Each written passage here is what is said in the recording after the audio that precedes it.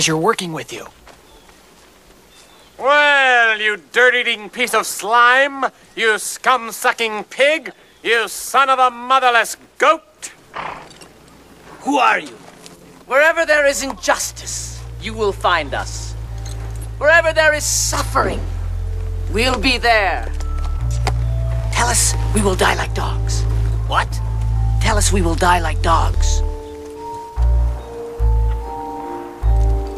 We'll die like dogs. No, we will not die like dogs.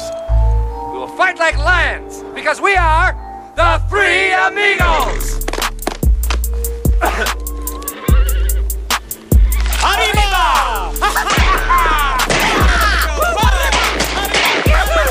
Right, caballero! Right, amigo! Arriba!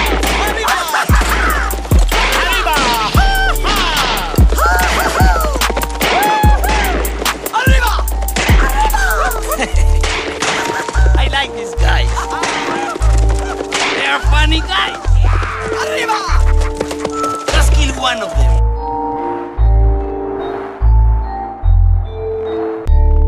Welcome back, everybody, to the legendary Stay Us Podcast. Stay Us Podcast can be heard on Spotify, Apple, Google Podcasts, and other outlets where podcasts are available.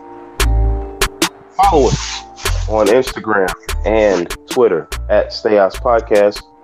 Once again, I'm Chris. I'm here with Jordan. What's going on, brother? We are back, and we got another brother with us. Our celebratory third wheel. Yes, sir. Our victory cigar, if you will.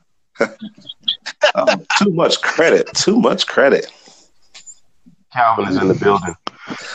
What's good, everybody? Hey, man, listen, I am excited to be back on this program, man. It is so much to talk about.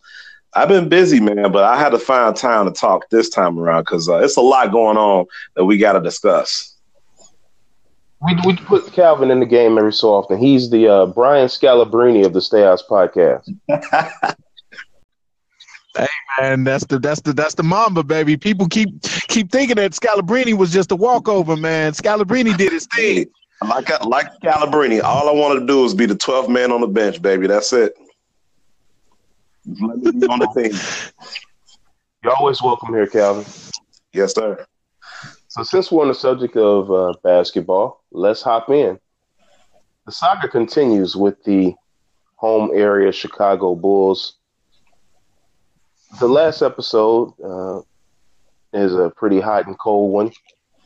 I kind of got in my feelings last time about the Bulls. I blacked out, man. I just saw red and I started just going in.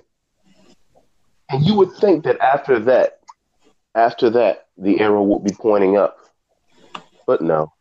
But no. No. So these dudes have, well, since we've last podcasted, so now we've had the situation with the report to the NBA about the practices being too hard. Because Boylan came in like Major Payne and the drill sergeant, and he had them doing wind sprints and push-ups because they lacked conditioning. He had them practicing 2.5 hours on multiple days after back-to-backs, had them going to film sessions immediately after losses. He broke all types of protocols and written and unwritten rules when it came to player interaction. How do you feel about that, fellas? Calvin, how you feel? It's so funny, man, because this dude literally came in. First of all, they fired a guy because he was too tough. And then they hire a guy because he fits the mold of someone who they can manipulate and to do the little dirty bidding that the Bulls want to do. And then they fire him because he's too soft and hire a guy who's probably more harder than the guy they previously fired. And this guy doesn't even really know X's and O's. He just knows how to tell you to do push-ups and to stay up, as Tom Thibodeau used to say, stay up, stay up. I mean, you know what, man? You know, it's interesting. Like the first couple of games, I think the Bulls lost the first game, but it was a tight one. And then they won that second game. It was a surprising win. I think they beat, was it San Antonio or Boston? It was like an upset. But it was Spurs, right? And it was a comeback. He came back like 19 down.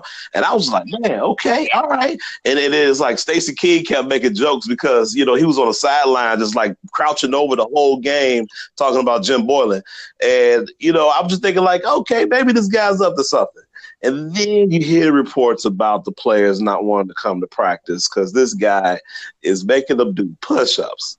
Well, what is this, man? Is this sixth grade? Is this eighth grade? Like, who makes $20 million a year players do push-ups? I mean, you know, hey, listen, I think that Jim Boylen at the end of the day is going to be the best thing to happen to the Bulls because it's going to allow us to tank successfully as opposed to tanking unsuccessfully last year. Thanks a lot, Nico Mirotic. But yeah, I think we get an opportunity to truly tank by this trash coach. Look, man, I agree with everything you just said. All I'm going to say, because we talked about this, you know, last week, and I even got my little rant in last week, so I'm not going to touch on this too much. I mean, it is what it is. Jim Boylen is like the smartest dumb person in the world. He comes in and he's barking all these orders. Okay, yeah, you know, we gotta get these players to be more aggressive and be more, you know, conditioned. You know, these players they're not conditioned enough. They need to do better at working out. They need to get some push-ups in. It's like high school ball. And then I saw a video of Jim Boylen actually doing push-ups with the team. Like that's supposed to motivate grown men to follow your lead. Let me tell you something. Zach LaVine got hurt when they went over and played in that little kids gym in Mexico. I don't know where they played. I forgot where they went. But he got hurt. And something is telling me maybe Zach LaVine is sitting out a little bit longer than he needs to. Because from what I heard, it was him, it was Grant.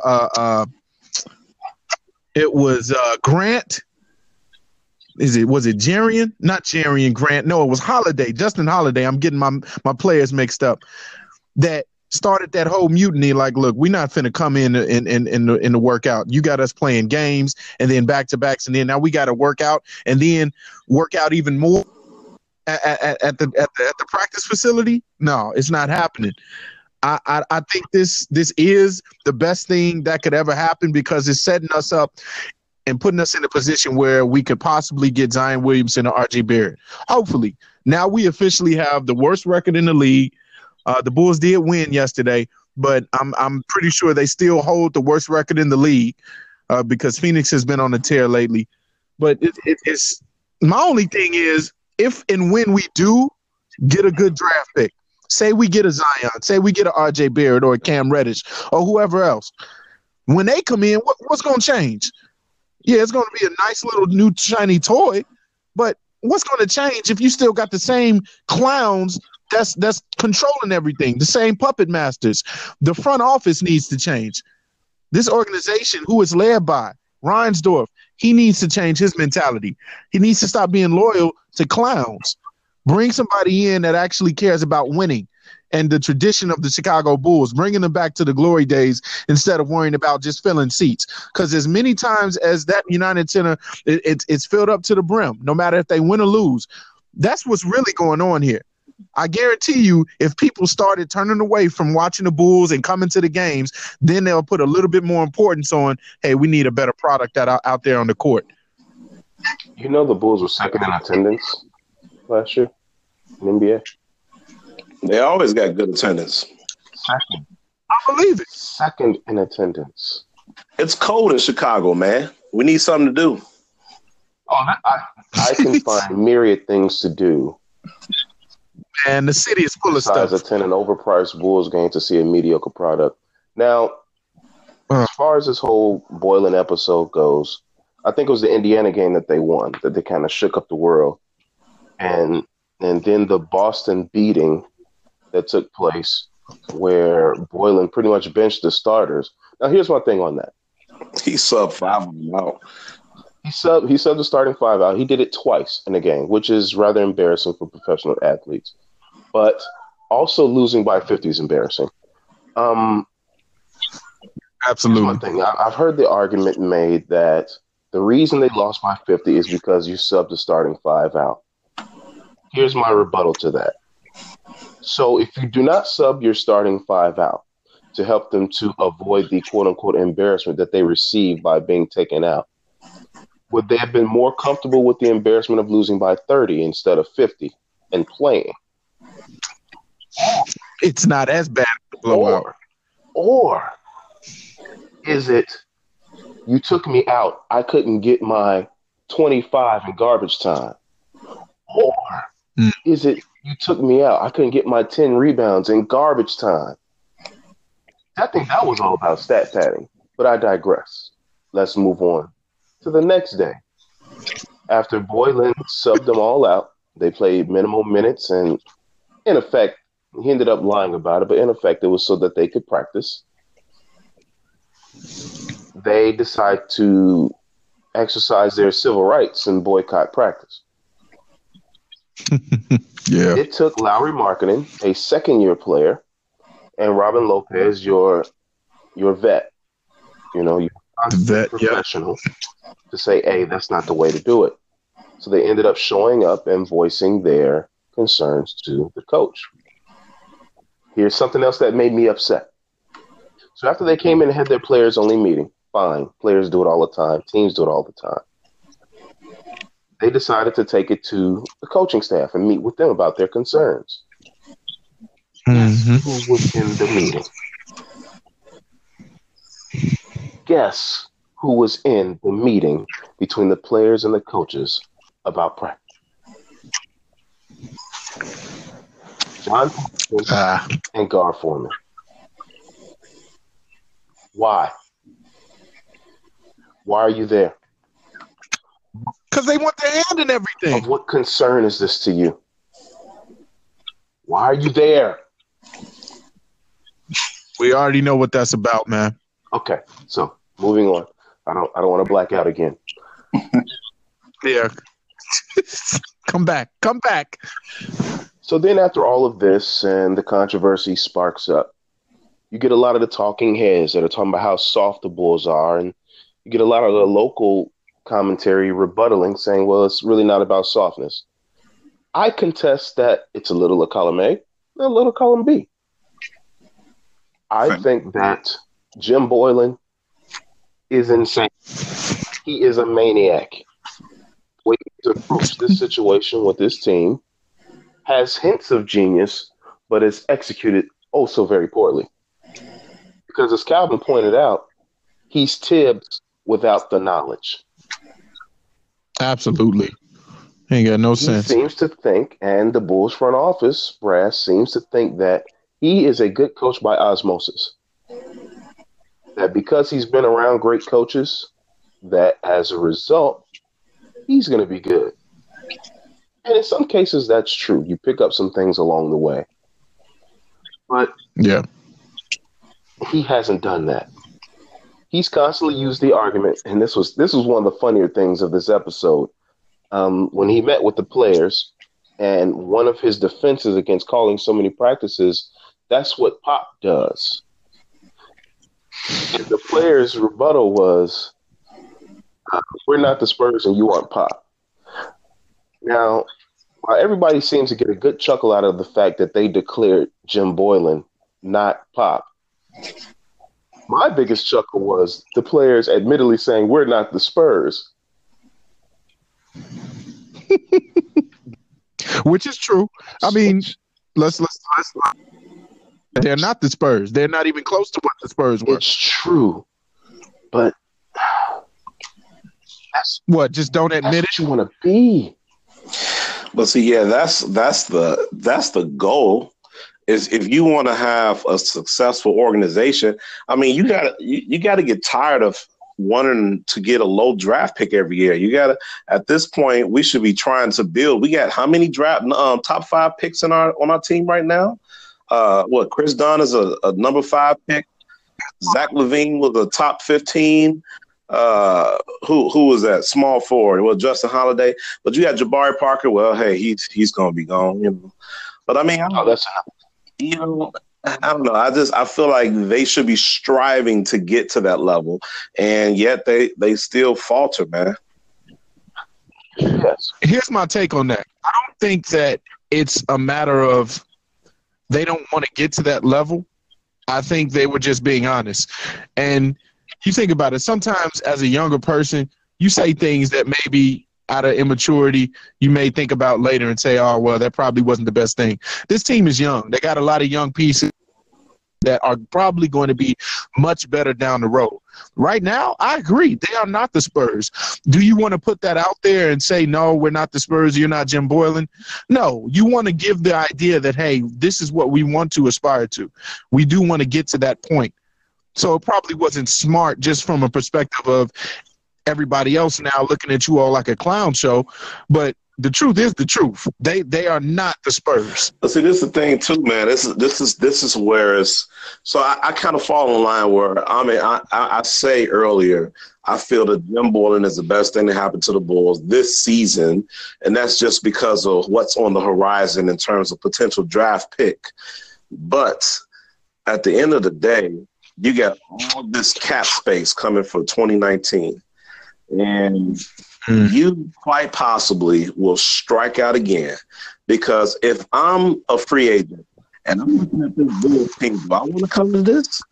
Where you got Paxson Garforman just constantly mucking up the place, don't know what they doing. They didn't even make Jim Boylen an interim head coach. They made him a permanent head coach. Like, they hired him as the head coach going forward without even any kind of successful track record. And it's like, if you see this dysfunction and you see that these players haven't even played together and you don't really know if they really want to play, and then there's a narrative that they may be soft or they don't want to practice. So you got the narrative that they're soft, they don't want to practice. And on the other end of the spectrum, you get the narrative that this coach is just this bullhead personality that's old school and doesn't know X's and O's, but just knows how to try to push you. Like, do I really want to come to that? When I got LeBron in LA, I could probably join him. Or, New York is the biggest market in the world. So, the Bulls aren't doing themselves any favors here, if you ask me. Here's my thing, and Chris, I need to see what you all think about this. In the business world, we all know that your reputation is everything.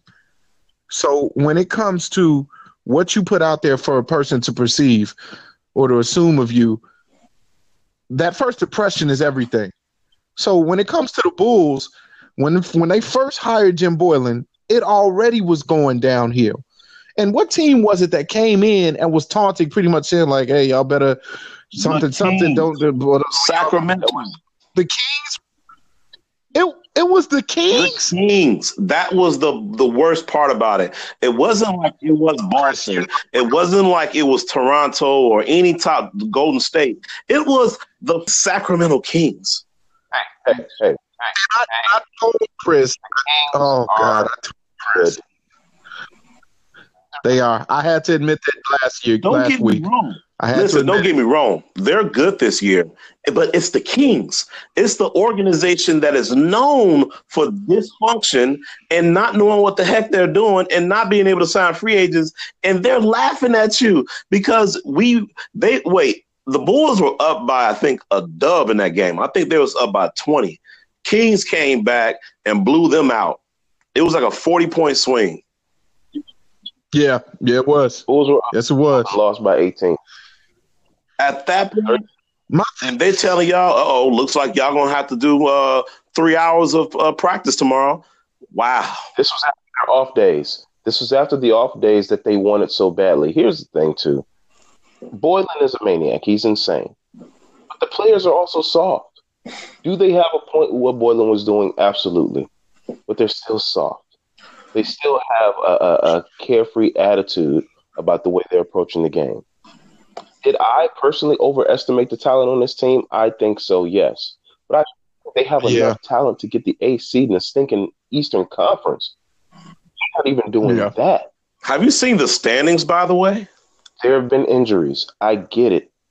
But to sit there and watch the Zach LaVine ISO show, and then he starts to get frustrated when, the teams have started to game plan against him, because for some reason he didn't understand that when you start scoring 30 points a game, teams are going to game plan against you and you're going to have to make adjustments. He didn't get that part. So there's something wrong with these players, but there's also something wrong with this coach. And there's something wrong with this organization. And the word is out. The word is out. For years, I doubted it. I contested it. I said, no, if you throw a big enough bag of money in front of some of these players, they'll come and take it. But guess what? Not the ones that matter. Not when you have the dysfunction in your organization like here. Not when it's the word around the league that your GM and vice president of basketball operations are going to meddle. And when it comes down to you or them, it's going to always be you. That's the problem. Not when you may get attached to a coach who's somewhat successful and he's out on his rear end because he does something that somebody doesn't like in the front office. See, all these factors play into it. So when it comes time for you to say, hey, Paul George, Anthony Davis, do you want to come play here? You're going to end up with Otto Porter. Yeah. And that's the sad part, man. That's the sad part. And you put a good point on it, right? Like, the Bulls, to me personally, they have enough talent to be an eighth seed. I was just looking at the standings. Did you realize that this is how bad the East is? The eighth seed is the Heat. They're 14 and 16. Do you know that in the West, the Jazz are the 12th seed, and yet they're 16 and 17? They're half a game better than the eighth seed in the East. But that's not surprising, though. But that's not surprising. It gets worse than that. The West is so deep, man. The Timberwolves, who are the 14th seed in the West, is 14 and 18.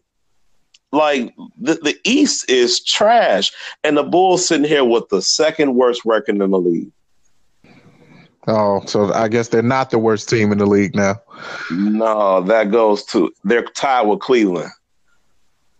Good old Cleveland. Yeah, man, I'm washing my hands clean of this, man. I think we've honestly discussed it into the ground. Everybody should know where we stand as a podcast. This has to change, but it won't change until the people upstairs are different, in my opinion. Oh, and we haven't even touched Jabari Parker. Oh, I was just going to say, what about Jabari? I forgot about Jabari. Well, yeah, all right.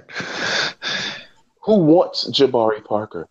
New York. Apparently the Knicks. New York. The Knicks want him. Let him go. They like mid-range shooters.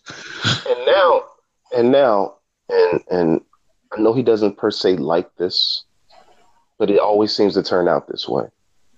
The main individual who's reported of all of this interest in Jabari Parker on the trade market was Casey Johnson. So why do you think it's leaked that all this interest is in Jabari Parker? And why do you think Casey Johnson is the one reporting it? The Bulls are trying to put out there that there's interest in Jabari Parker. No one else.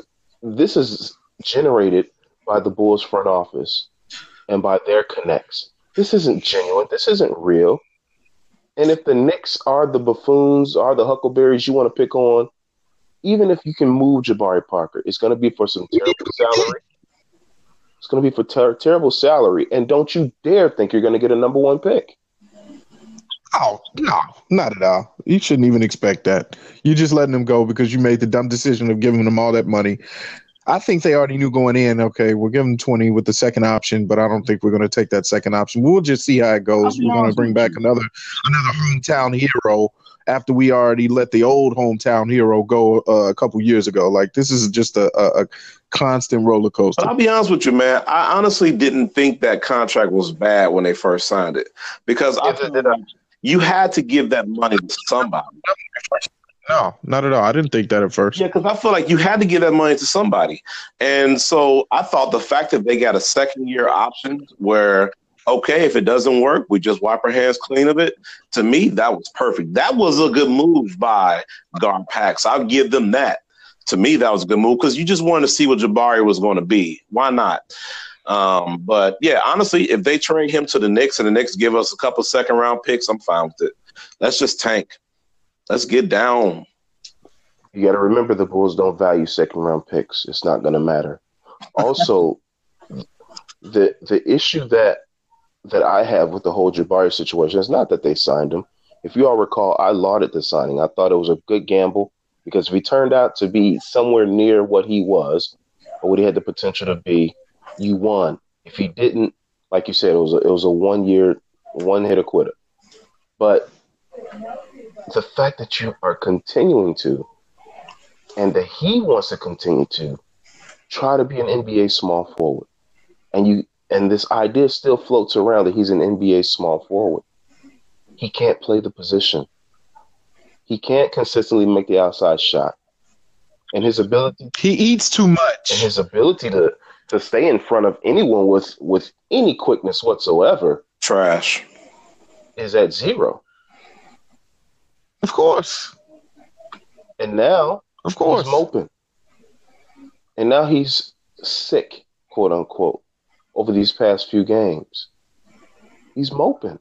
He's been moping all year. Yeah, that's a lie. And Boylan now has put him, in the doghouse. He's not playing at all. What do you hope to accomplish there? Talking about his conditioning. So now you're saying we want to move Jabari Parker, and now you're not playing him. Do you understand the backwards mentality of this team? Yeah. Again, yeah. I hearken back to this. Why is Justin Holiday still here? Why is Robin Lopez still here? What are you trying to accomplish? Why haven't you moved these pieces? Well, if they want something valuable back, I would try to wait until I can maybe package them together to a team that's playoff contending or to one of the elite teams along with someone else. And maybe then you could get maybe a late first rounder or free up some money. If I was a business person, I would do it like that. But if that's not available, yeah, then it doesn't make any sense why they're still on this roster. I mean, honestly, we're not getting much for them. I mean, Robin Lopez and Justin Holiday are decent, serviceable players here or there. But, I mean, both of them together, they may be fortunate to get like a couple of second-round picks, maybe a player. But just get rid of them. Like I said, they need to embrace the tank. Once they embrace the tank, we can celebrate Zion in May. That's what I want. Give me Zion. The Bulls are going to get the third pick, right? Okay. I really am getting tired of talking about Well, you know what? The draft is interesting this year, though, because I think it's the bottom three teams got the same percentage chance in terms of getting the top pick. Yeah. So it's really... it depends on how, if David Stern behind the scenes may be throwing some dice in there for New York. I don't know, but, Man, the Bulls are going to have the worst record in the league, and they're going to draft 12th. That's impossible. They'll have... Yeah, okay. Yeah, you keep thinking that. It was possible. If they do get the worst record, the worst they can get is 5th because there's only the top 4 is going to be the lottery is for the top 4 picks. Okay, so since it's so impossible, answer me this one question. Should we have honestly gotten Derrick Rose? I mean, we could have got Derrick Rose this season, but we all thought, and I have to say myself, I thought D Rose was on the downward spiral, and No, I don't think you're hearing me. Maybe I should have been more clear. I'm talking about when he got drafted. Should we have been able to draft Derrick Rose with the first pick? Should we have gotten the first pick? Mean, based on percentages, we had a very small, 1.7% chance, and we got D-Rose. It was something like that, right? Yeah. I mean, but that I'm gonna be honest with you, man. That I don't know, but that could have had something to do with maybe they say, "Hey, that's a good story. Chicago kid going to Chicago, number 1 overall pick. Why not?" Could be the Patrick Ewing New York thing. Who knows? Maybe a frozen envelope. I don't know, but or LeBron to Cleveland. But, I think if you give yourself a chance. Because honestly, I want Zion Williamson, but RJ Barrett is just as much as a dog. So I'll take either one of them. My preference is RJ Barrett because he's very Kobe. He's very selfish. He's like a left-handed Kobe, ain't he? He wants it, man. You can see the hunger. No, Zion is an athletic freak. Like that's. Did you see him hit his hand? Did you see him hit his head on the backboard? Yeah, that. Yeah, people are fascinated by that. I'm more disappointed in him. He's young. People have jumped that high and know not to hit their head on the backboard. That bothers me a little bit. Hey, he wants to show you. Listen, man, I could touch the back of that square up there with my head. That's other people could too, know not to jump into the backboard. But RJ is very Kobe. Oh man. And I'm going to love watching Zion Williamson play with Trae Young in Atlanta. That would be nice. I will not lie. That would be a nice little start to that team. So here's my question with that, though.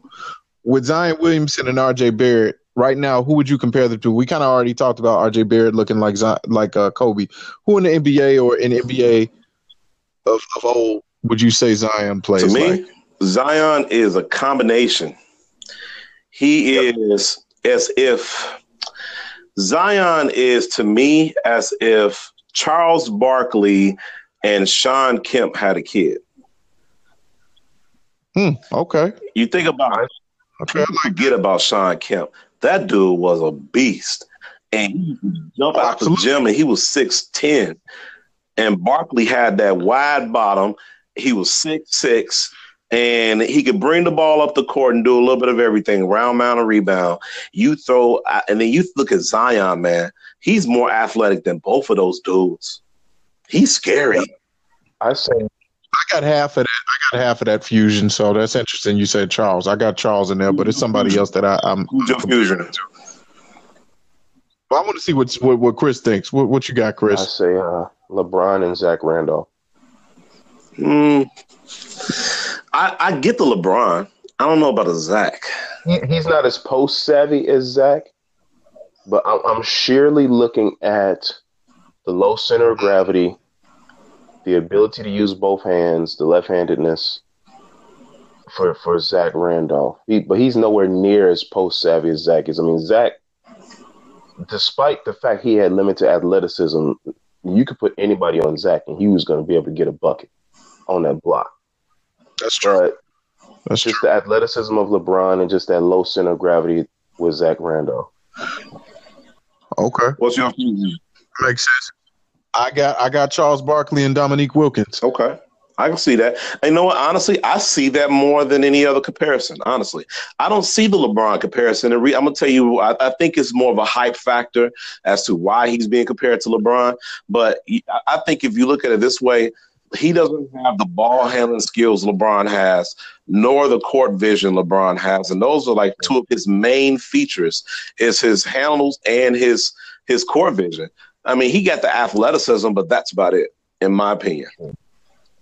Yeah, the way as powerful as Dominique was with the dunks, that's what I kind of compared to. He was just always trying to really murder the rim, just abuse the rim. And Charles Barkley was that way too. And the power behind both of them and the athleticism that Charles showed, despite how big and wide he was and his rebounding ability, that is where I kind of get those two comparisons. But you see, just the fact that we have to fuse two players together, that means we ain't never seen nothing like this. But RJ, man, I see a lot of 50-point games. I would take RJ. Because let's say you need a shot. You need a shot. to win a game. Yeah, who you you gonna don't go think to? he can develop that, man? You know, you left-handed people, y'all can shoot any. I'd rather have it already inside of a person. That's like saying, okay, give me Ben Simmons over Paul George. Like, if I want a shot, I'm taking Paul George. If I want somebody that I can kind of develop, I'll take Ben Simmons. But how long is Ben Simmons going to take to hit one 3-pointer? And what's being lost in all of this is that, you know, people rant and rave about Zion's athleticism. R.J. Barrett is athletic. It's not like he's Yeah, he takes is. a lot of shots too, man. He takes a lot of shots. I'm fine with that. He takes a lot of shots because everybody else is cowering up. I'm fine with it. He is a dog, though. I ain't gonna lie to you. I was really hyped on both of these players when they came in Duke, but I was a little bit more with Zion. Mainly, I think it's because, you know what? I think Zion might have us all in the palm of his hands because he's doing something that no one has ever seen. A 6'6", 280-pound man hitting his head on backboards is amazing. It's like, wow, look at that. Look at him go. Look at that roller coaster. But, you know, R.J. Barrett may be boring because you've seen that before, Michael, Kobe. You know, you've seen that type of player before. He may be even more compared to DeMar DeRozan in a way. You know what I'm saying? But yeah, he's a better shooter. He's more boring, and I think that's what gets lost in that. But you know who else was boring? Tim Duncan. I thought you was going T-Mac. I was going to say T-Mac looked boring and looked like he was sleepy, but that man sure could kill you. I love T-Mac. That was one of my favorite players. T-Mac was cold. I'm just saying he didn't give as many highlight plays. To me, T-Mac wasn't the most athletic. Like if you're talking about Vince Carter. Which what? He was in the same dunk contest with Vince. What? T-Mac was crazy athletic. He was ridiculous. Whoa. Now, hold on. I'm not saying he was Zach Randolph. I'm saying he wasn't as athletic as Vince Carter. DeMar DeRozan is athletic. But the question is, who is as athletic as Vince Carter? Nobody dunks like that dude. He's the greatest dunker ever. So here's my concern with Zion, too. Okay. Athletic, too. And I have nothing to prove for or against this. But I'm worried about, like, his drive to stay fit and to grow his game. Yeah, that can go down quick. Because he has fat body. Like, he's got, you know what I'm saying? It's like, if he goes to the wrong city and finds the wrong restaurant, it could go downhill.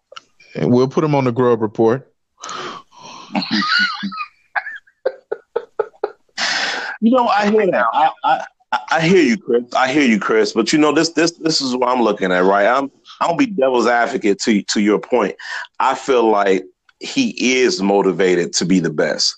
Like I've watched a majority of Duke's games that's aired on TV, and I feel like this dude got a drive and a hunger that I don't see in neither of those. I think R.J. Barrett is there. Don't get me wrong, but I feel like his hunger, his drive to be the best is maybe just a little bit more. I feel like, man, like you should see the way how this dude second, third jumps after rebounds, man.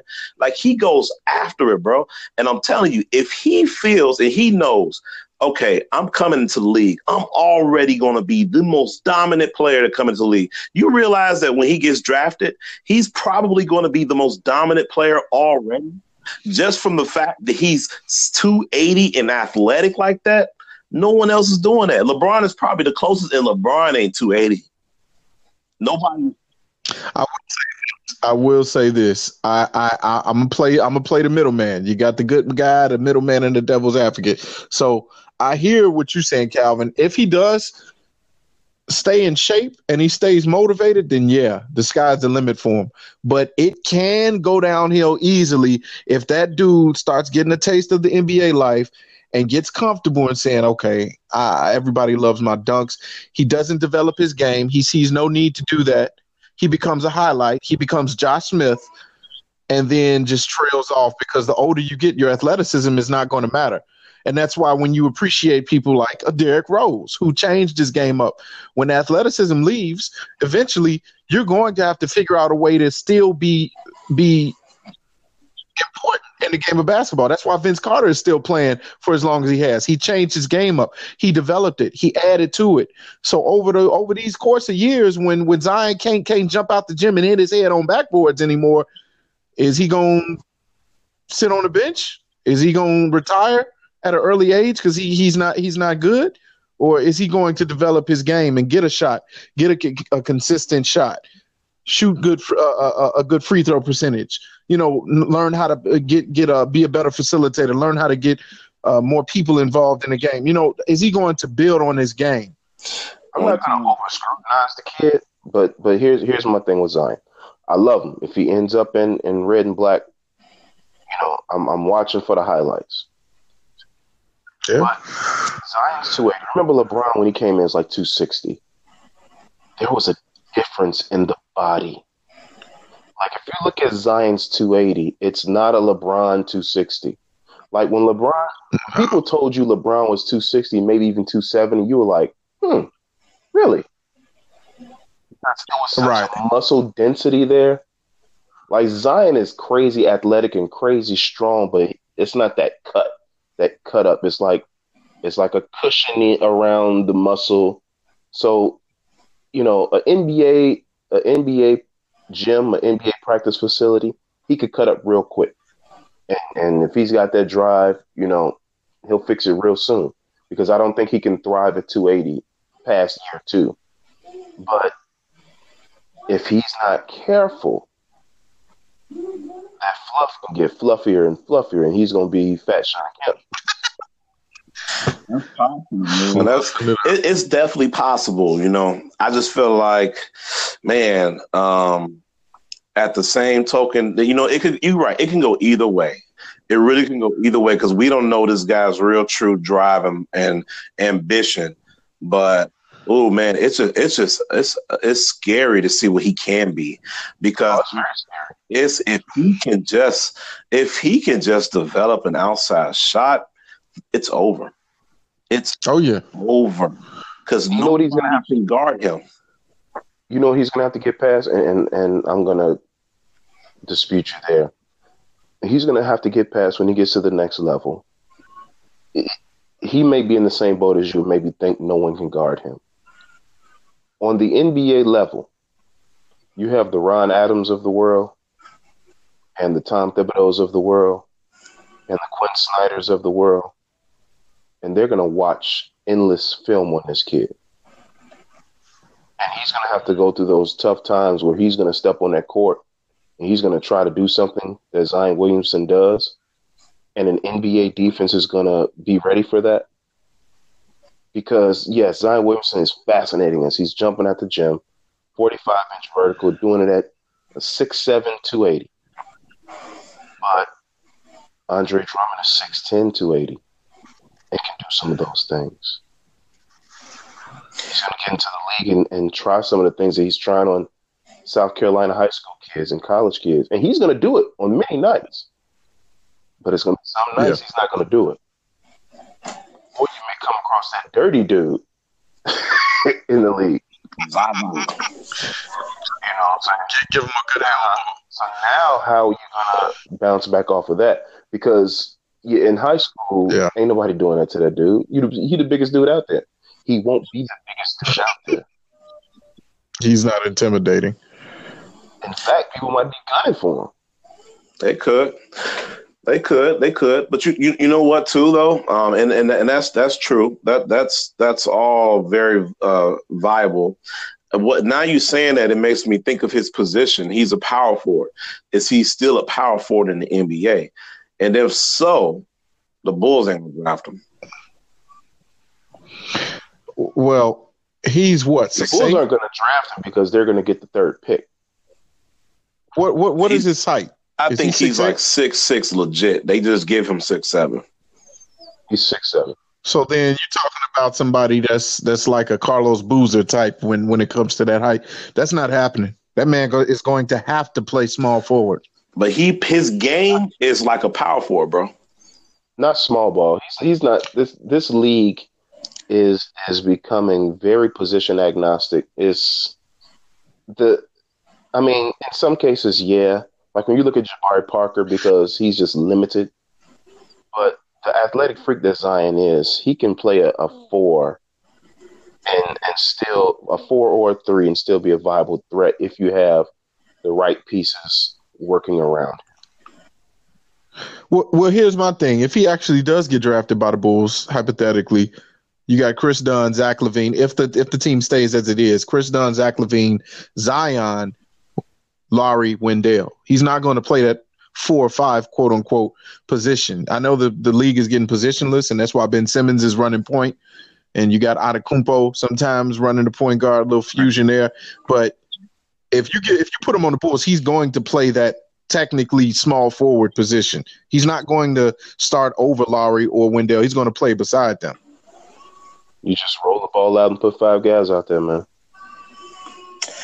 Man, I'm excited about the potential of this dude, but I ain't gonna lie to you. Like I said, now I know I was playing devil's advocate, but I am a huge fan of R.J. Barrett. I do see a lot of Kobe in this kid. This kid is 6'7", maybe 6'8", athletic, and can dunk, can shoot the ball. He's left-handed. I'm a fan of left-handed players, man. I don't know what it is, Jordan. I'm envious of you, bro, because you left-handed. Like it's oh God, come on, man! Don't put me in the same How you gonna make me regurgitate at the same time I'm speaking? That's gross. I got beef with lefties. Go ahead. I got envy. I got more envy with lefties. I'm just jealous of the fact that I'm not left-handed when I'm playing basketball.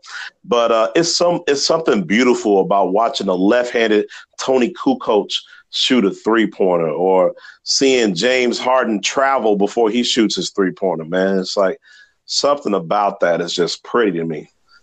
So I don't know. Watching left-handers with skill. That's the beautiful thing. Yes. You can't just be left-handed. Just can't throw random left-handed move on the court. Exactly. That's why I named the left-handed players I named. Like James Harden, man. I hate James Harden only because the refs let him get away with everything and they let him travel. But the dude's game, when it's kind of beautiful to watch. It is. It irritates me. Yeah. But yeah. All right. Speaking of beautiful things to watch, the Chicago Bears have performed beautiful feats of football over these past few weeks. They've taken out the best team in the NFC at the time. We're tied for the best team in the NFC. Yes, sir. The Rams did that pretty easily. And then they fulfilled Theos prophecy. Oh, Lord. I said after game 1, circle your calendars for December 16th. Circle your calendars for December 16th. And apparently Akeem Hicks and the boys, they circled their calendars for December 16th. They heard us. They heard you, Chris. It twice. And they broke Aaron Rodgers in half. That's right. Leonard Floyd almost broke him in half. That's what he get for talking trash. It was beautiful to watch, man. The relentless pressure coming from the right places. The outside pressure kept Aaron Rodgers in the pocket and then just collapsing the pocket on him. The things that Khalil Mack does to an offensive lineman. If I'm a left tackle, I'm going home, man, and I'm curling up in the ball and I'm crying.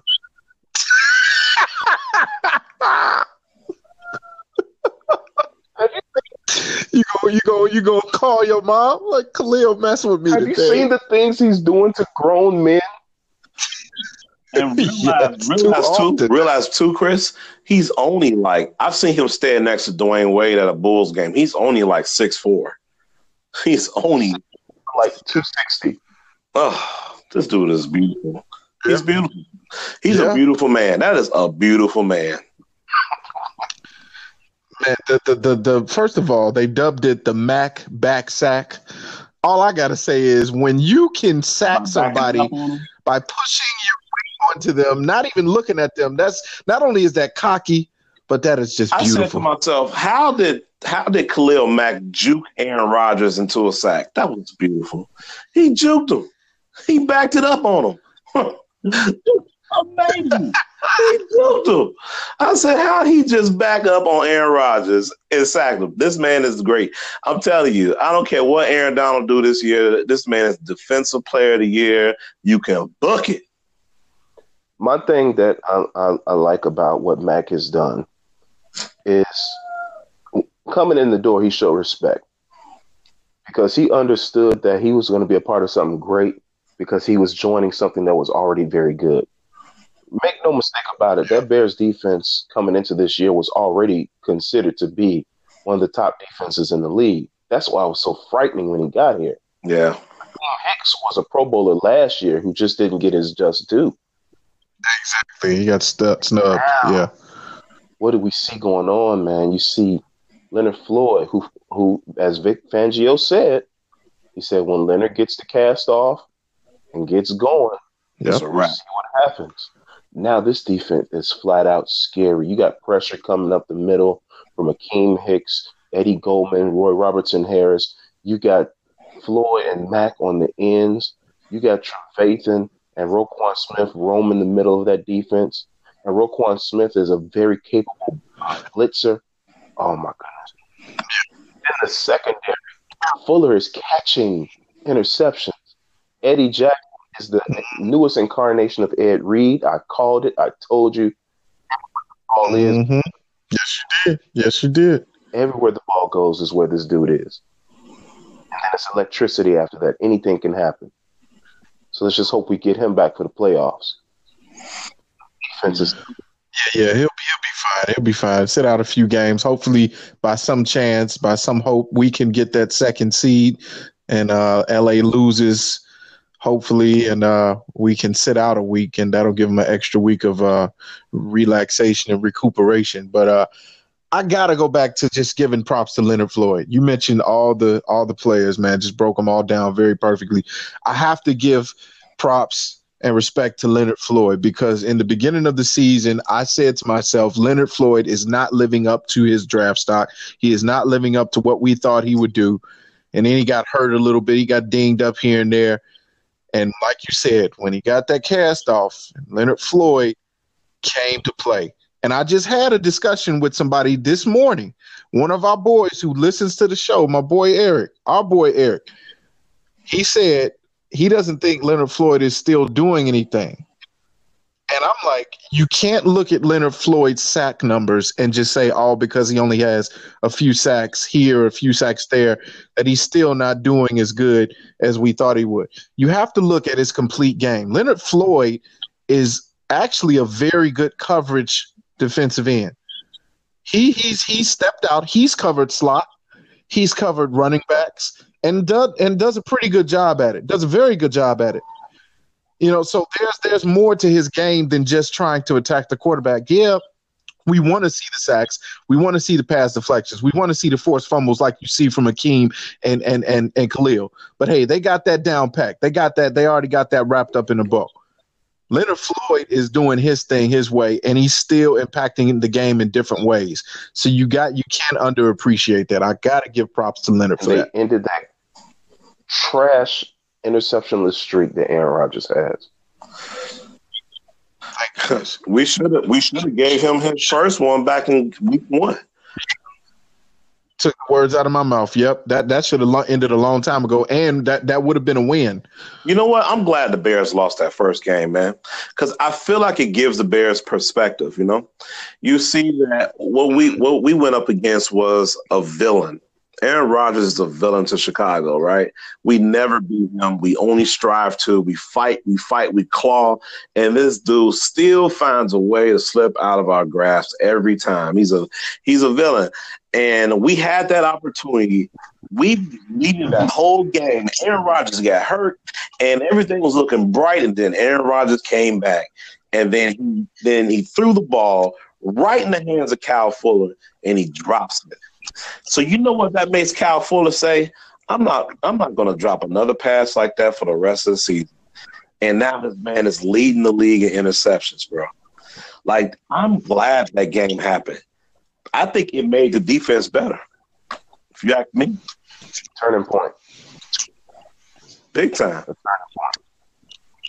Yes, but it was. You saw Aaron Rodgers afraid that Sunday. You saw Jared Goff a couple weeks ago afraid. Yep. Of his defense and the heat and the pressure that was coming, and there was nothing they could do. Nothing.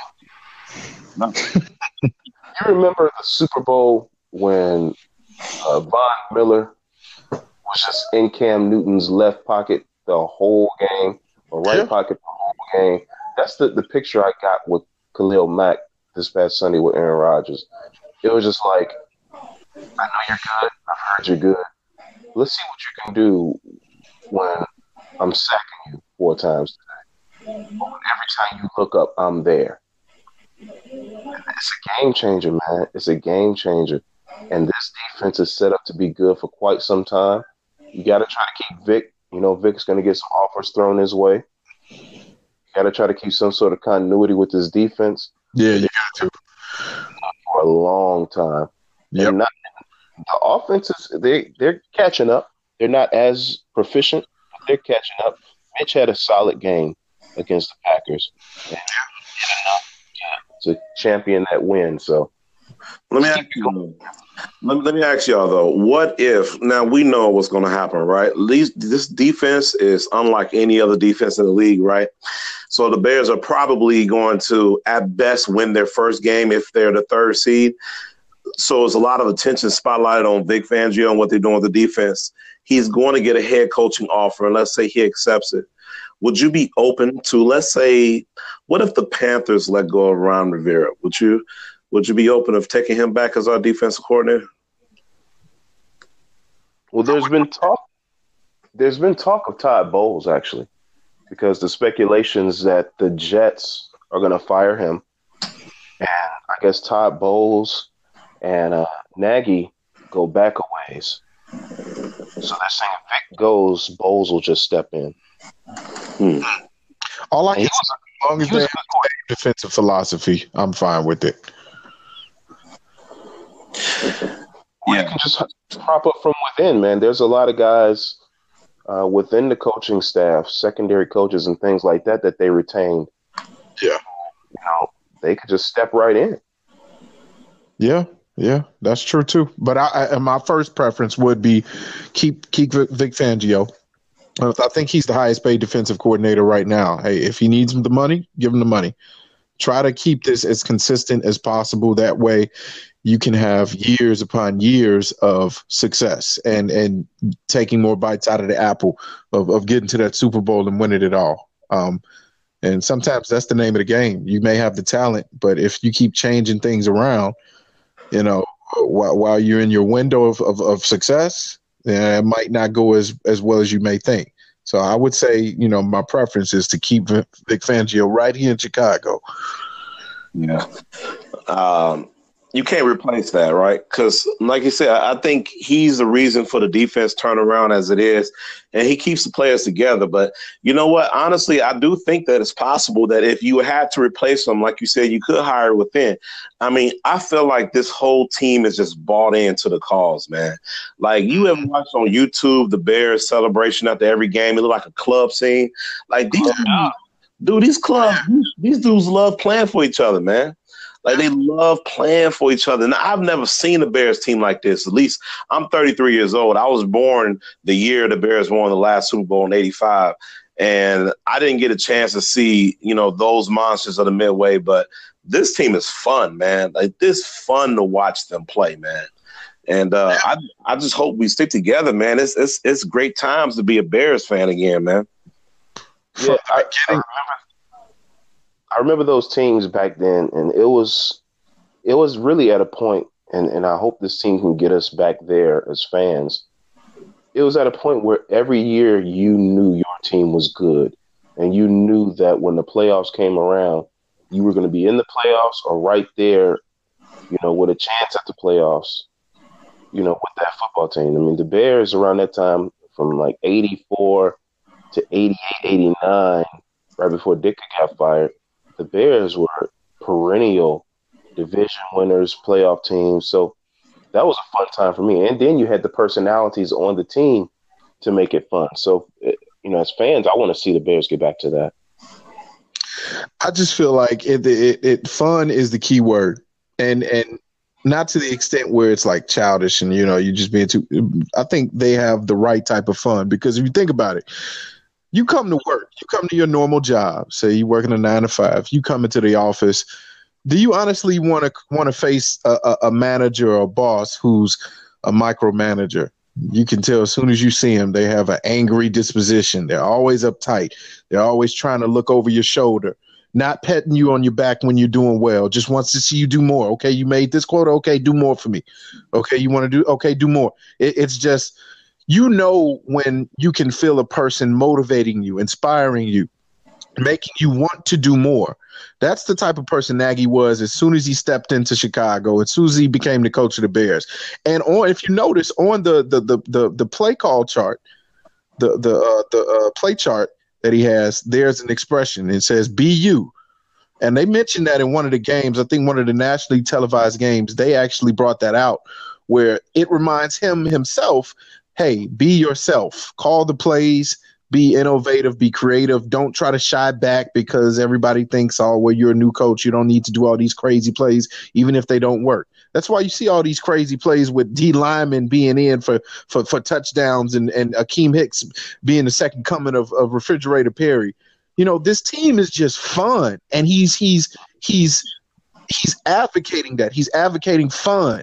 He's expressing himself. He wants everybody else to be themselves.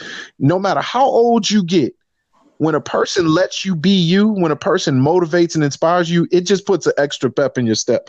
And you can see that all the time.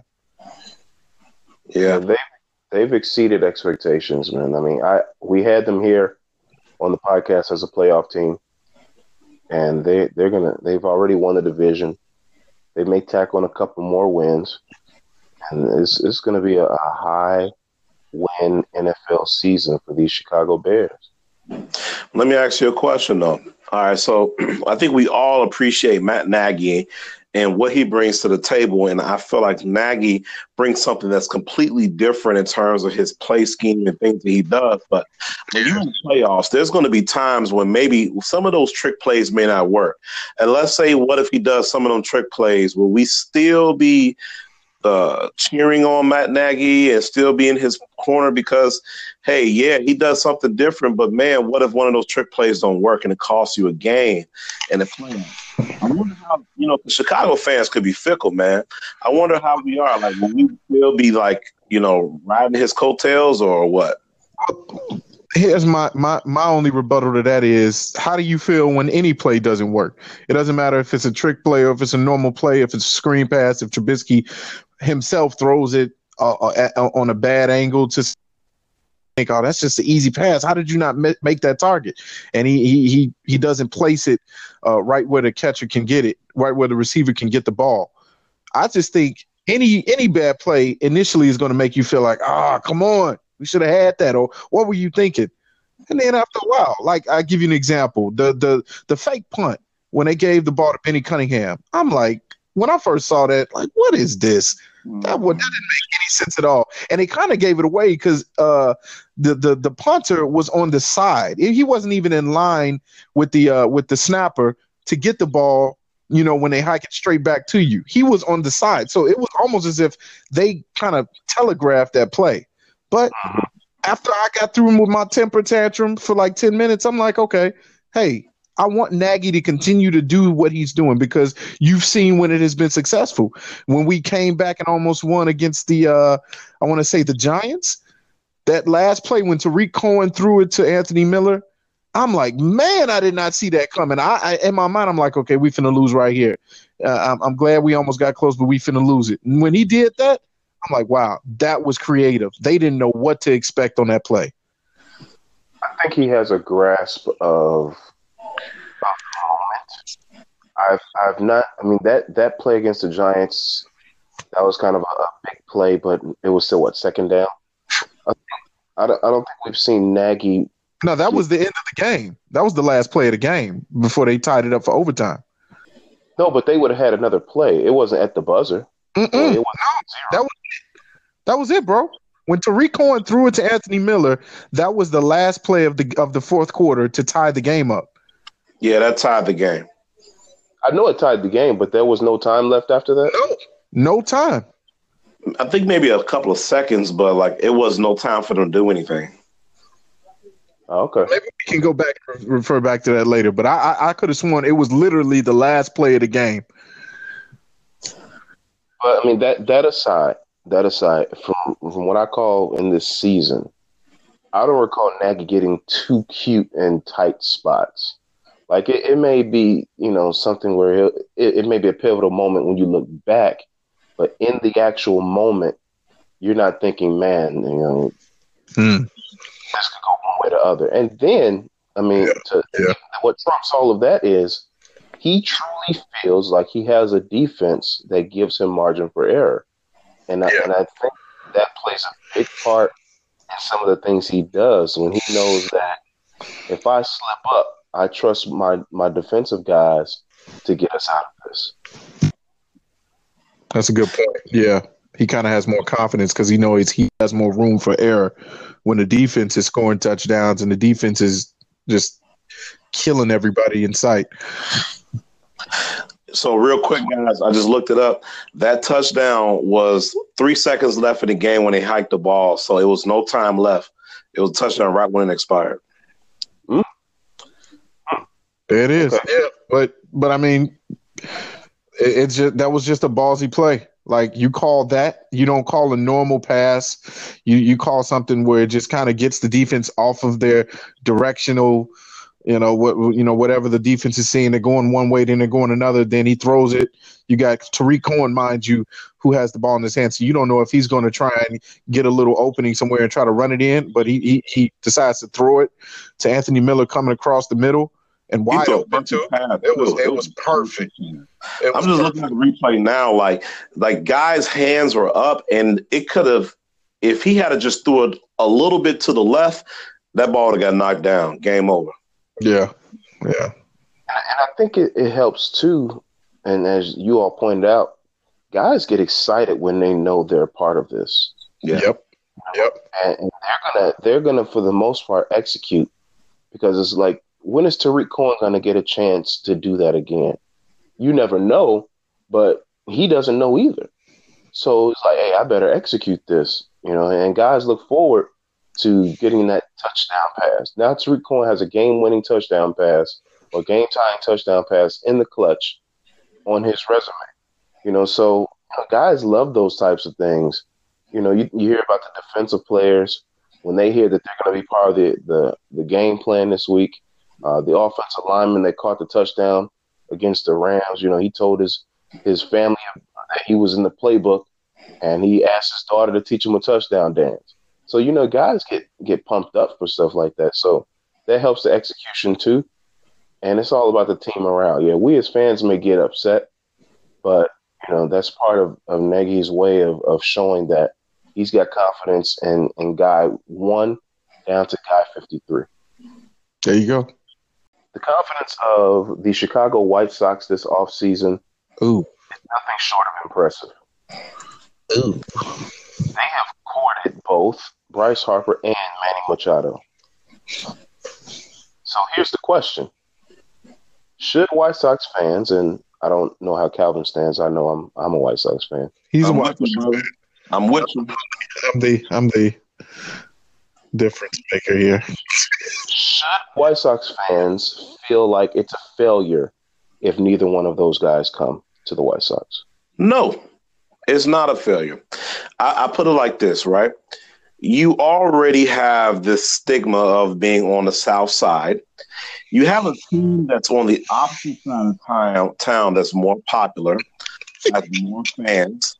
and have won a World Series so recently. So yeah, I feel like just the fact that we're one of the top 3 teams for this guy and Manny Machado, and the fact that he's even considering in comparison to maybe even the Cubs, I think this is a win in itself. And at the end of the day, they had their meetings, right? They all had their meeting. He met with the White Sox, he met with the Yankees, and then he met with the Phillies, right? Right. And so he's not making any decision yet. He said, I'm gonna wait till January. I'm gonna let you all know. But at the end of the day, we're going up against the Yankees, who ain't got nothing but money to blow. And the Phillies are an up-and-coming team that is a little bit further ahead than the White Sox. So, no, I'm not upset if we don't get Manny Machado. And at the end of the day, I feel like Bryce Harper is waiting to see where Manny signs, so then he can say, all right, cool. You gave him $350 million. I want $360 million. You know what I mean? It's just all a domino effect, and everybody's waiting on Manny to make a decision. But yeah, while Jordan's over there huffing and puffing, I think it's a great time to be a White Sox fan. Yeah. I mean, quite simply put, I mean, you have an up-and-coming team with a very good farm system. And, if you look on the north side of town, and by the way, and I don't know what fans we have so far on this podcast, but hopefully some are too sensitive. But, the Cubs are located in a certain type of town that is close to them. I want to stop you right there. A lot of Cubs fans. I'm sorry. Okay. It's not my turn. Tend to be sensitive, so we got to be careful. I just, I didn't know, what type of town. Here we go. I mean, I have a song called "Go Cubs Go." In all seriousness, I think getting a seat at those 2 tables with those 2 guys it's a big win, because it means you're being taken seriously by top-notch free agents. Also, from what I'm hearing is the White Sox are prepared if both of them want to come here to Chicago. White Sox have said they're prepared to sign both of them. Yeah. Okay. Is it my turn yet, Chris? I need your blessing. Before we get to the hate, I also want to say not the hate. To the envy. I'm sorry, not the hate. The envy. Before we get to the jealousy, I just want to say, not only is it a great time to be a Sox fan because of things like this happening. I just know that Jordan would be so appreciative because he lives so close to the White Sox Stadium. I think you pass him up every day for work, by the way. When you see our banner in the sky that we're going to be 2021 champions, how will Cubs fans feel then? I wonder, I don't know. It hasn't happened yet. I don't know. What's your? I mean, I'm sure Jordan. We're not even in 2019 yet. I don't know. Jordan's going to give fair and honest analysis, as has been the tradition here on the Stay House podcast. And Absolutely. It may not be what Cub fans want to hear, but it's been fair, honest, and it's truthful. And accurate. And it's also what White Sox fans may not want to hear. Okay. Well, am I good to go? We're waiting for your Fox News rhetoric. As long as let me tie up. Are we on the air? You just have to be as accurate about our team as I have been about yours.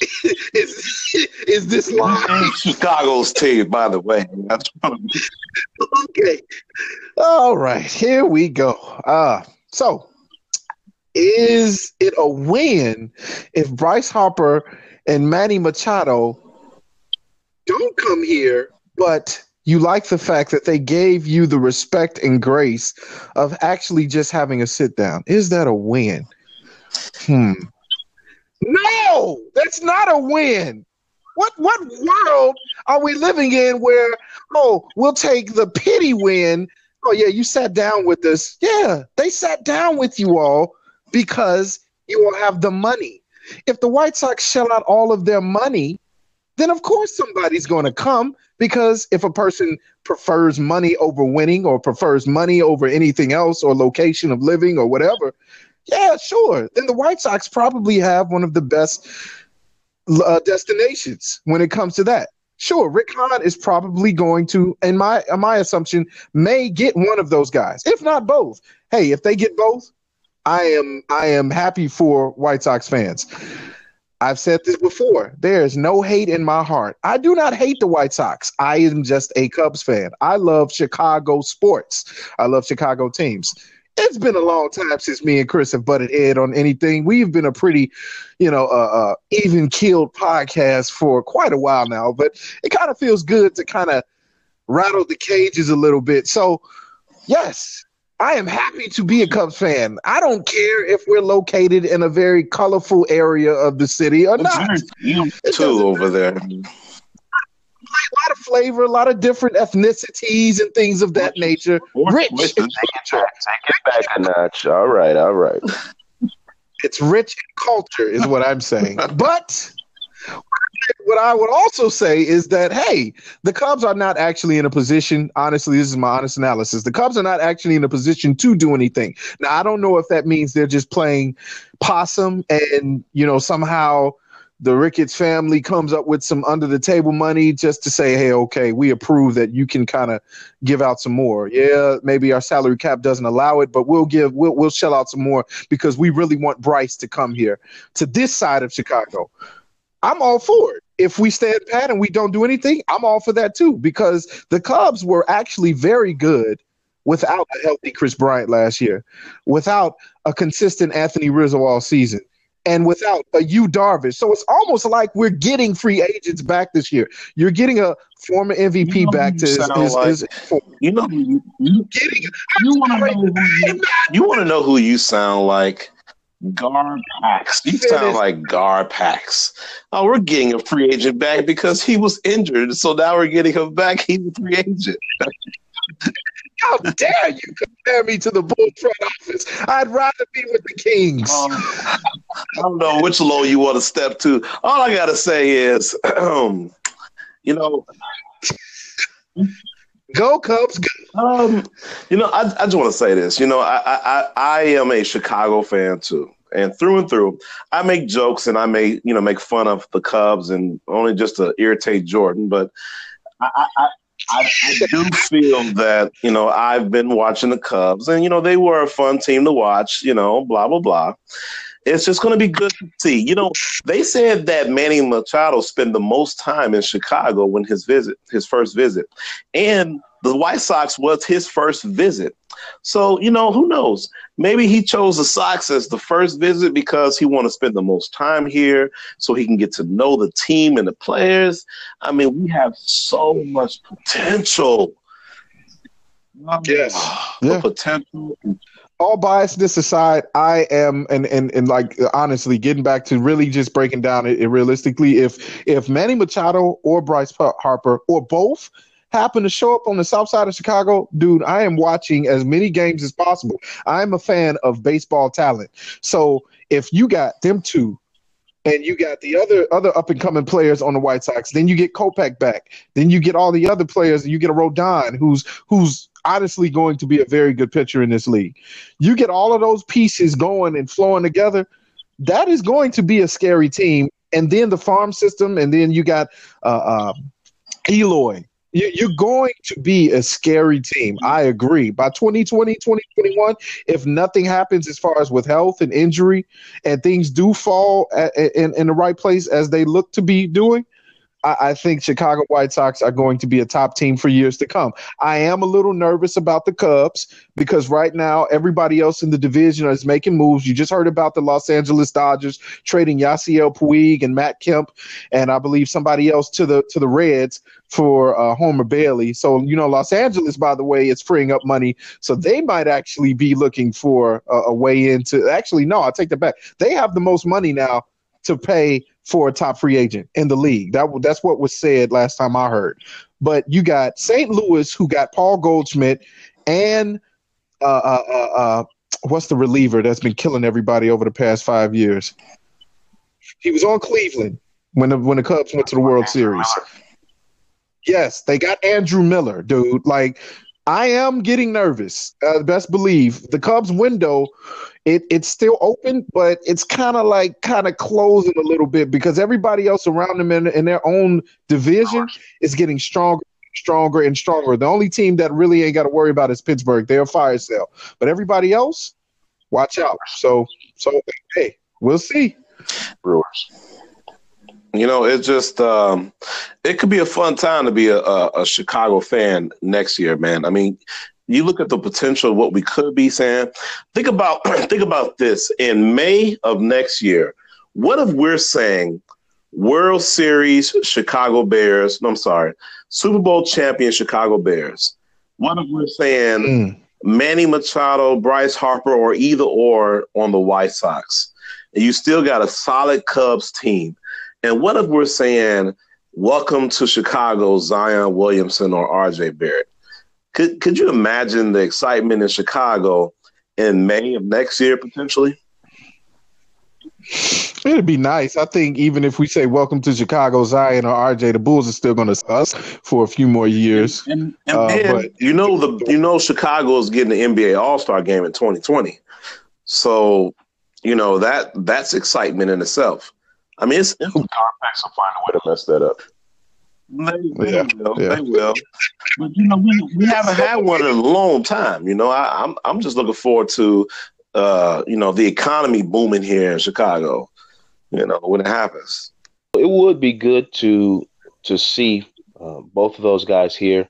But ultimately, I think that in the end, if you don't get them, you don't lose much because you're still in the middle of your development. You can still continue on with that rebuild process. And then next year, Nolan Arenado becomes a free agent. And you don't like Arenado? No, I think that's very, very good if that's an under-the-radar move that they end up doing. That is a very good baseball player. He might be a better fit than Machado because you don't have to move as many pieces around. So we'll see what happens. If I'm being honest, a better all-around player. Could in be. My opinion. Could be. So we'll see what happens. Yeah. You don't lose anything by buying yourself another year and playing with the young guys one more year. Now, honestly, this episode, I've been waiting a couple weeks for this because we talked about my trip to Tennessee, which I enjoyed. I enjoyed to the point that I do wish to go back to Nashville on a more long-term basis. I was there for a purpose, and the purpose was accomplished, but I didn't really get to sightsee and kick it around as much as I would like to. So I'm going to go back, maybe get some of the fellas together, maybe get Stay House Podcast down there, and really explore the space of the town. Yeah, I'm okay. One half of the Stay House Podcast can represent. So Jordan had a misadventure in Tennessee. Jordan, please relate that for us. Okay, so we brought this up last week, and I kind of alluded to how, on my honeymoon when I first got married, we took a road trip. We didn't do the conventional thing, take the plane, because we were supposed to meet we were supposed to get on a cruise in Florida. And so I believe it was at Fort Lauderdale where it shipped off. And we just decided to rent a truck and take a nice little road trip to our honeymoon, our cruise. And one of the states that we had to go through, or cities, was Tennessee. Now, everything was perfectly fine because there was nowhere that we had to stop until we had to get gas. Obviously, you can't go from Chicago to Florida on one tank. So when I had to get gas, let's say it was 2 a.m. in the morning, so pitch black. The expressway that we were on had very little lighting. So it almost seemed like somebody was setting us up to fail. I get off the expressway. I go to the nearest gas station that I saw, and the gas station was very dimly lit as well. It was if you can kind of picture it the way I explained it, hopefully And, you know, it has the big awning over the top for the gas pumps, and pull apart. It just didn't feel right. It didn't feel right at all. So I get out the car. You know, I let my wife know, hey, you know, babe, I'm gonna be right back. Just go inside, give them the cash, pump up. Nobody was outside there. There was nobody else in the gas station at first.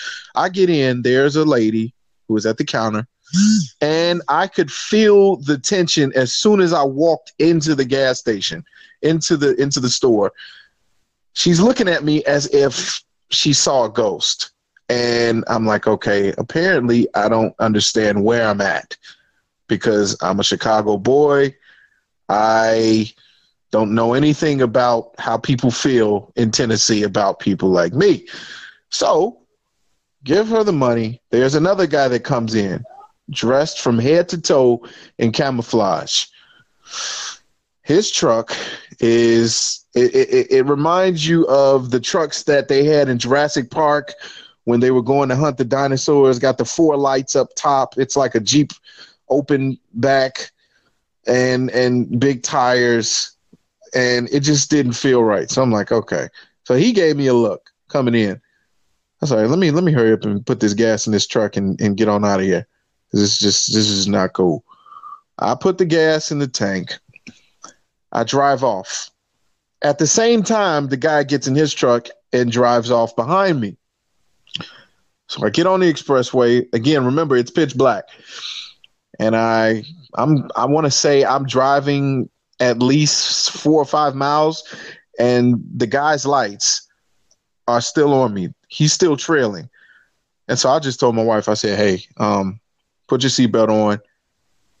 Unfortunately, I'm going to have to break some laws tonight. I'm going as fast as I can. Man, when I say pedal to the metal, bro. Like I just kept going. I didn't care if there was cop cars that were in like little hideaway spots to catch me and the speed radar. Like I was gone. And little by little, his lights, the guy stopped following me. I don't know if I just outran him or he technically didn't follow me and he just cut off on a certain lane. I don't know what happened. All I can say is I know the vibe that I got, and it didn't feel good. Understood. So I have no qualms against ever visiting a place, but you can kind of know when you're maybe not wanted somewhere. You can feel tension. And I would like to think that I'm a very good judge of my surroundings, you know, and just getting a good feel for people and their intentions or what they kind of like and dislike. And yeah, that particular area didn't seem like it wanted me there. So, well, us there, I should say. So we got out of Dodge. So when you go to Florida, needless to say, you got to go through Eastern Tennessee, which is a little more country, little more mountain, little more country. Like Memphis, Nashville, that's more Western Tennessee. So that's a little more towards Indianapolis, St. Louis, over there. If you're going to Eastern Tennessee, you gas up in Indiana, and then you try to get to Georgia. Yeah, well, I know now, but we won't be taking any more road trips for vacation anymore, unless it's just going in other areas. Like I learned a valuable lesson that night, and it nothing thankfully happened. And you know, at all costs, I would have to just protect my wife at all costs. But that was a little spine tingling. It's been coincidence. I mean, who knows? You know, we're glad that you and the wife are safe, but it could have been coincidence. That being said, Nashville was great. It's a great place to visit. I really would, you know, if you want to go down there, Jordan, we will protect you. Whatever crew I put together, we'll protect you. And Nashville ain't bad. So I ain't got no problem with self-defense. I just don't think I can defend going up against a gun. I mean, yeah. Those courses you took at the Y probably wouldn't defend you. You know, if I say hi-ya a couple times, I don't think that's gonna help.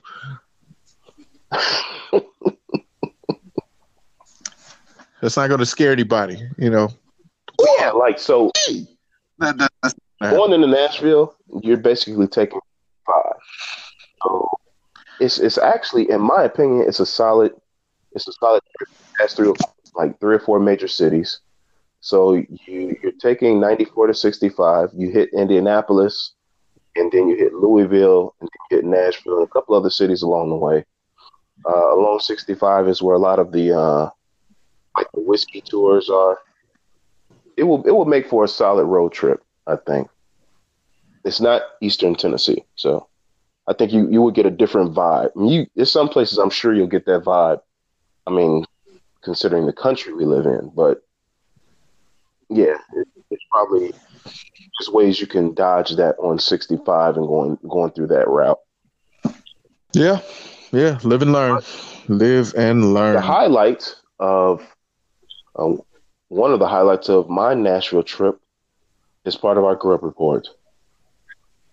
Oh yeah, here we go. The Pancake Pantry. Man, that sounds like a place I want to live. You would Oh yeah, I'm a pancake eater, baby. It's so we went there because when we were down there, they had ice storms that Sunday morning. So we went down there, they had their ice storms, and we went to this place, the Pancake Pantry. Fortunately for us, my brother and I at the time, we had friends who suggested this place, and they were going to meet us there. So they had already made the reservation for seating. Because it's great that they did that, because when you get there, there is a line outside the door. Wow. Yeah, so it's like a little breakfast diner, and you get in there and they feed you. Like we went there that morning, and then we hit the road to come back home that evening, and I had food coming home with me because I didn't finish it all for breakfast. What I ordered was the pecan pancakes. Okay. It's like a butter pecan pancake. It was delicious. Pancakes are cooked. Pecans are cooked into the pancakes, and yet the pancakes are moist. And it comes with a pecan compote on the side. So it's almost like a butter pecan compote mixed with their syrup. And then you get the syrup on the side. Oh my goodness. And then you get their hash browns aren't shaved per se. They're like diced. They're diced and steamed. Okay. You can get cheese and onions on them, and or you can just get them regular with a good old salt and pepper seasoning. And that's what I ended up getting. So when you say we going to Tennessee? Hey, man. I don't care about my story. I'm mentally setting it up right now. So definitely gonna get that done, and we gotta hit the Pancake Pantry. There's some other places down there too that were recommended to me that I didn't get a chance to go to. We're gonna hit those spots too. But if you're ever in the Nashville area, it's over in near the Vanderbilt campus. I think it's right across the street from Vanderbilt. The Pancake Pantry. You may or may not see Jay Cutler there. Wow. Yeah, I think I'll risk my life to go eat some good food. It was just like they absorbed the syrup so well. It was a perfect balance, because if you got a good pancake, it absorbs just enough of the syrup and then leaves just enough on the side for that slide in. Oh man, that rub. Oh my goodness! Come on, man, come on. That's a good description right there. Well, now, every time Calvin is on the podcast with us, we have to ask the question. Calvin, you know the question. Ask Chris. Was it? No. No. Was it the best? Or was it the worst? The Pancake Pantry was the best. No. Was it the best? Chase, it was the best. That was good. That was good. I heard a little bit more oomph in your voice that time. Man, that sounds amazing. I think I would love to go to the Pancake Pantry. Hit that spot up, everybody. Man, you ever in Tennessee? Calvin, what you got? All right, so for me, it's kind of one of my all-time favorites. So I'm kind of not round and stinky, but all right, okay. I'm kind of a romantic dude. So I am a romantic dude. So one of the spots I've taken my wife at least twice before is. What's that address? Let me get you the exact address because I want you to know where it's at. You guys got to know where this is at. You see that, Jordan? I best believe I'm prepared. Address. Calvin is not an every week thing. Don't try and do me like that. I had it actually prepared this week. See how you do your boy. So one of my favorite restaurants. This is probably in my top 5 favorite. It is on 71 West Monroe, downtown Chicago. Chris, you familiar with the area? Oh, yeah. And it's called Italian Village Restaurant. Oh. This place is a gem in the city. Not only is it conveniently located a block away from the famous Hamilton theater where they have the play Hamilton, if you are going out to a nice play or a nice romantic evening, no other better way than to cap it off with Italian Villages. For one, this place has 3 restaurants within the restaurant. Now, within each restaurant, there's a theme for each restaurant. It is authentic Italian food. So the first one that I like to talk about is called The Village. The Village is like on the, I think it's on the 2nd or 3rd level.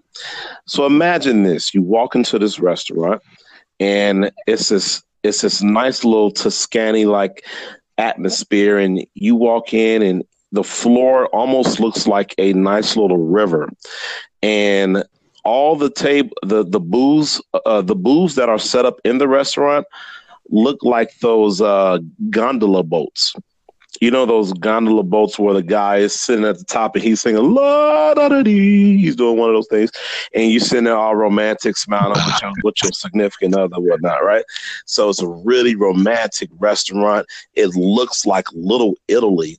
It literally has the whole skyline captured. It's unique. If you ever get a chance to go online to look it up, you can even see pictures of it. It is called The Village inside of the Italian Village restaurant. It's probably my favorite of the 3, but it is the best. Now, the second one is the Vivier. The Village and the Vivier. The third one is called the La Cantina. But Vivier is really nice. It's a little bit more high-end food or expensive taste. They specialize in a lot of different wines and things of that nature. But it's a romantic themed restaurant as well. Nice little red decor. It has like a fancy atmosphere inside of like an Italian restaurant. All of it is Italian cuisine. And then La Cantina, which is at the bottom of the restaurant or on the basement level, is more like the wine cellar, so to speak. And it has it almost looked like you're walking into this Italian restaurant that some crime boss owns. And so it just gives you that feel, and you feel like somebody's getting ready to get shot in a crime boss type scene, one of them Italian mobsters or whatnot. But it's cool. All 3 of those, you can't go wrong whichever way you go. It is romantic. Your wife will enjoy it. Spend a little bit of money. Take her to the Italian Villages. When it comes to Italian restaurants, no. It is. It's the number 1. It is the best. Yes. Oh, boy. Now, I had always seen that place, but I'd never gone in it. Every time. I know you've seen it because I know you come around. You get off the train around that area too. Well, I used to. But every time I would pass by there, I would always see like a guy in a blazer who looked like he was getting ready to rip somebody out. So they always got like these bouncers standing outside, always. And I'm like, I don't know if I ever want to go in there. I mean, it looked like it's some shady dealings taking place in there. They'll let you walk in there. You can literally walk in there and just check out the scenery. It is, I'm telling you, if you ever been to Vegas, in Vegas, they one of the resorts, I can't not remember the name of the resort. They literally have like gondola rides, like a little river where you can sit in a boat and a guy is singing to you. Me and Jessica did it last year. I know what you're talking about. It's super romantic. And it's like, even if you're a dude that's not a romantic guy, it kind of gets you in your feels just a little bit. You know what I mean? No, I don't. So, I was about to say. No matter if you do or you don't, you have to understand it is the best. That's Brazilian. So, Jordan. All right. Well, they all come from Spain either way. We're all under the same big tree. From the islands of the peninsula of Iberia. All right, before he goes off into a tangent, I will just voice my wonderful restaurant that I believe I might have actually said that. Which one? Wait, who's guessing? Can I guess it? Oh yeah, go ahead and guess it. Ba-da-da-ba-ba. You know what's funny? It's funny you mentioned that. Actually, I'm glad you mentioned that because, like I just said, and we talked about this off the podcast, but recently I have been awarded more monies, more freedom of financialness and stability. Oh, it is good. So now there will be no more directing people to Wendy's and White Castle and McDonald's and Burger King and Popeye. No. That was the worst. That's the worst. Now comes the best. So if anybody has ever watched the show, or I don't know if it's on anymore, but used to watch the show Diners, Drive-Ins, and Dives. There's a host named Guy Fieri. He got the spiky hair. He's kind of known for his hair and got the little black glasses. And he travels all over the country to try out these quote unquote well-established restaurants, these top 5 places that many people give good reviews to. And so when he came to Chicago, there's a burger joint on the north side. When you take Lakeshore Drive and you get off on Sheridan, you go north on Sheridan, and it's not too far after you get off of Lakeshore Drive. You go north on Sheridan after a few little loops here and there, and you go to Sheridan and Albion. The exact address, Chris, since you want to talk about me not giving exact addresses, is 6604 North Sheridan Road. Mercy. It is a place called Bop and Grill. BOPNGRILL. Bop and Grill. So this place, it's got a kind of creative side. It's kind of themed after Korean and kind of other global ingredients, Asian, but it's kind of a fusion restaurant. And they sell a lot of fast food, but with the Korean twist to it, because I believe the owner is Korean. So when he went here, he tried a burger that me and my wife tried one time, and it's called the Umami Burger. Not umami like umami. No, it's UMAMI. And let me just tell you some of the ingredients that are in this Umami Burger that I tried. It is packed with truffled mushrooms, a sun-dried tomato confit, a togarashi mayo, bacon, thick bacon, not the little stupid skinny strips, thick bacon, and smoked Gouda cheese. Gouda cheese, not American, not provolone, Jack, any of those. Gouda. Umami Burger it'll make you say umami It might even make you say, "Ooh, daddy." Yeah. But that is not the only burger that I got. I splurged. I got I would hope greedy. you got a different burger. What? Say I that would hope again. you got a different burger. I went back there to try what I already had and then also try something else. So I'm looking down the menu at the signature burgers. I'm like, okay, what else sounds kind of good? Because they got a lot of different signature burgers. But there's another one I wanted to try because, some people think I'm crazy. Some people kind of call me a little wacky. So fittingly, I tried the Loco burger. And when I say it is the best, Calvin, what say you? No. Was it the best? It was the second best after Umami Burger. But it still held its own. So let me tell you what's on this Loco burger. There's a fried egg, which I have never tried on a burger before. I've always seen, these crafty, creative burgers, on TV or, with eggs and breakfast foods on them. It was delicious. Fried egg, short rib gravy, caramelized onions, bacon, thick bacon, and sharp cheddar. When you bite into this burger, all of the flavors, the consistency of the gravy, just it all combines into this just delicious paradise type of vibe. Like you're in heaven when you eat this burger. You're in heaven when you eat any of the burgers. So, do me a favor. Anybody and everybody that's listening, go to Bop and Grill. Get the Umami Burger if you haven't had it already. Get the Loco Burger. The next time I go there, I'm going to try the Pizza Burger. Yes, I said it. They have pizza burgers. It's fat. So, I call it love. we'd like to thank Calvin for availing himself and jumping off the milk carton. Yes. Yes, sir. I was back. We'll see if you're back. Every time you say that, eyes gone.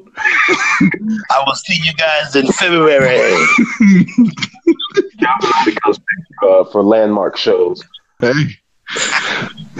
We've passed our 30th show. I think this is show 33 or 34. Plugging along, man. We'd like to thank everybody. In your face, Milwaukee.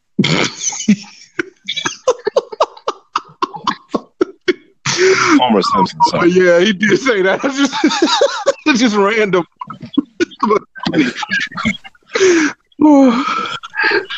But we like to thank everybody that supported us, man. Even the people who've been on the show, like Calvin. We got some real standbys as far as people who listen to us, who look for our episodes, man, and we're truly appreciative. Having this forum, this format has opened us up to new horizons, trying to find different foods and explore different ideas, people listening to us and inviting us to listen to them, and we're truly appreciative of that. Shout Absolutely. out to the podcast, to the Vibes and Stuff podcast, to the Triangle Offensive. Yes, sir. Every podcast that supported us in big or small ways, man. We're not going anywhere. We're going to keep plugging along, but we do want to just shout out and pay some respect to the people that have shown respect to us. And follow us on Instagram at Stay Us Podcast. The same handle is for Twitter. We follow some restaurants on Instagram, and we're going to try to hit those places up because all restaurants do. They put their most enticing pictures up, and their enticing pictures very enticing. We're going to give you some reviews in the coming days. I'm not going to disclose the names of the places that we're going to go to, but one is Chicken. Okay. And it looked great. So I'm going to try that place in the next couple of weeks. But, we thank everybody. Thank all the listeners. Follow us on those social media outlets. Listen to us. Subscribe. Hit the subscribe button on the Google Podcast, on the Google Play, on your Apple Podcast, on your even if you listen to Anchor at our home base and on your Spotify, hit subscribe. Don't miss an episode. For Calvin, I've been Chris, and with Jordan. Appreciate y'all. I'll let y'all next time. All right, brothers. Yes, sir.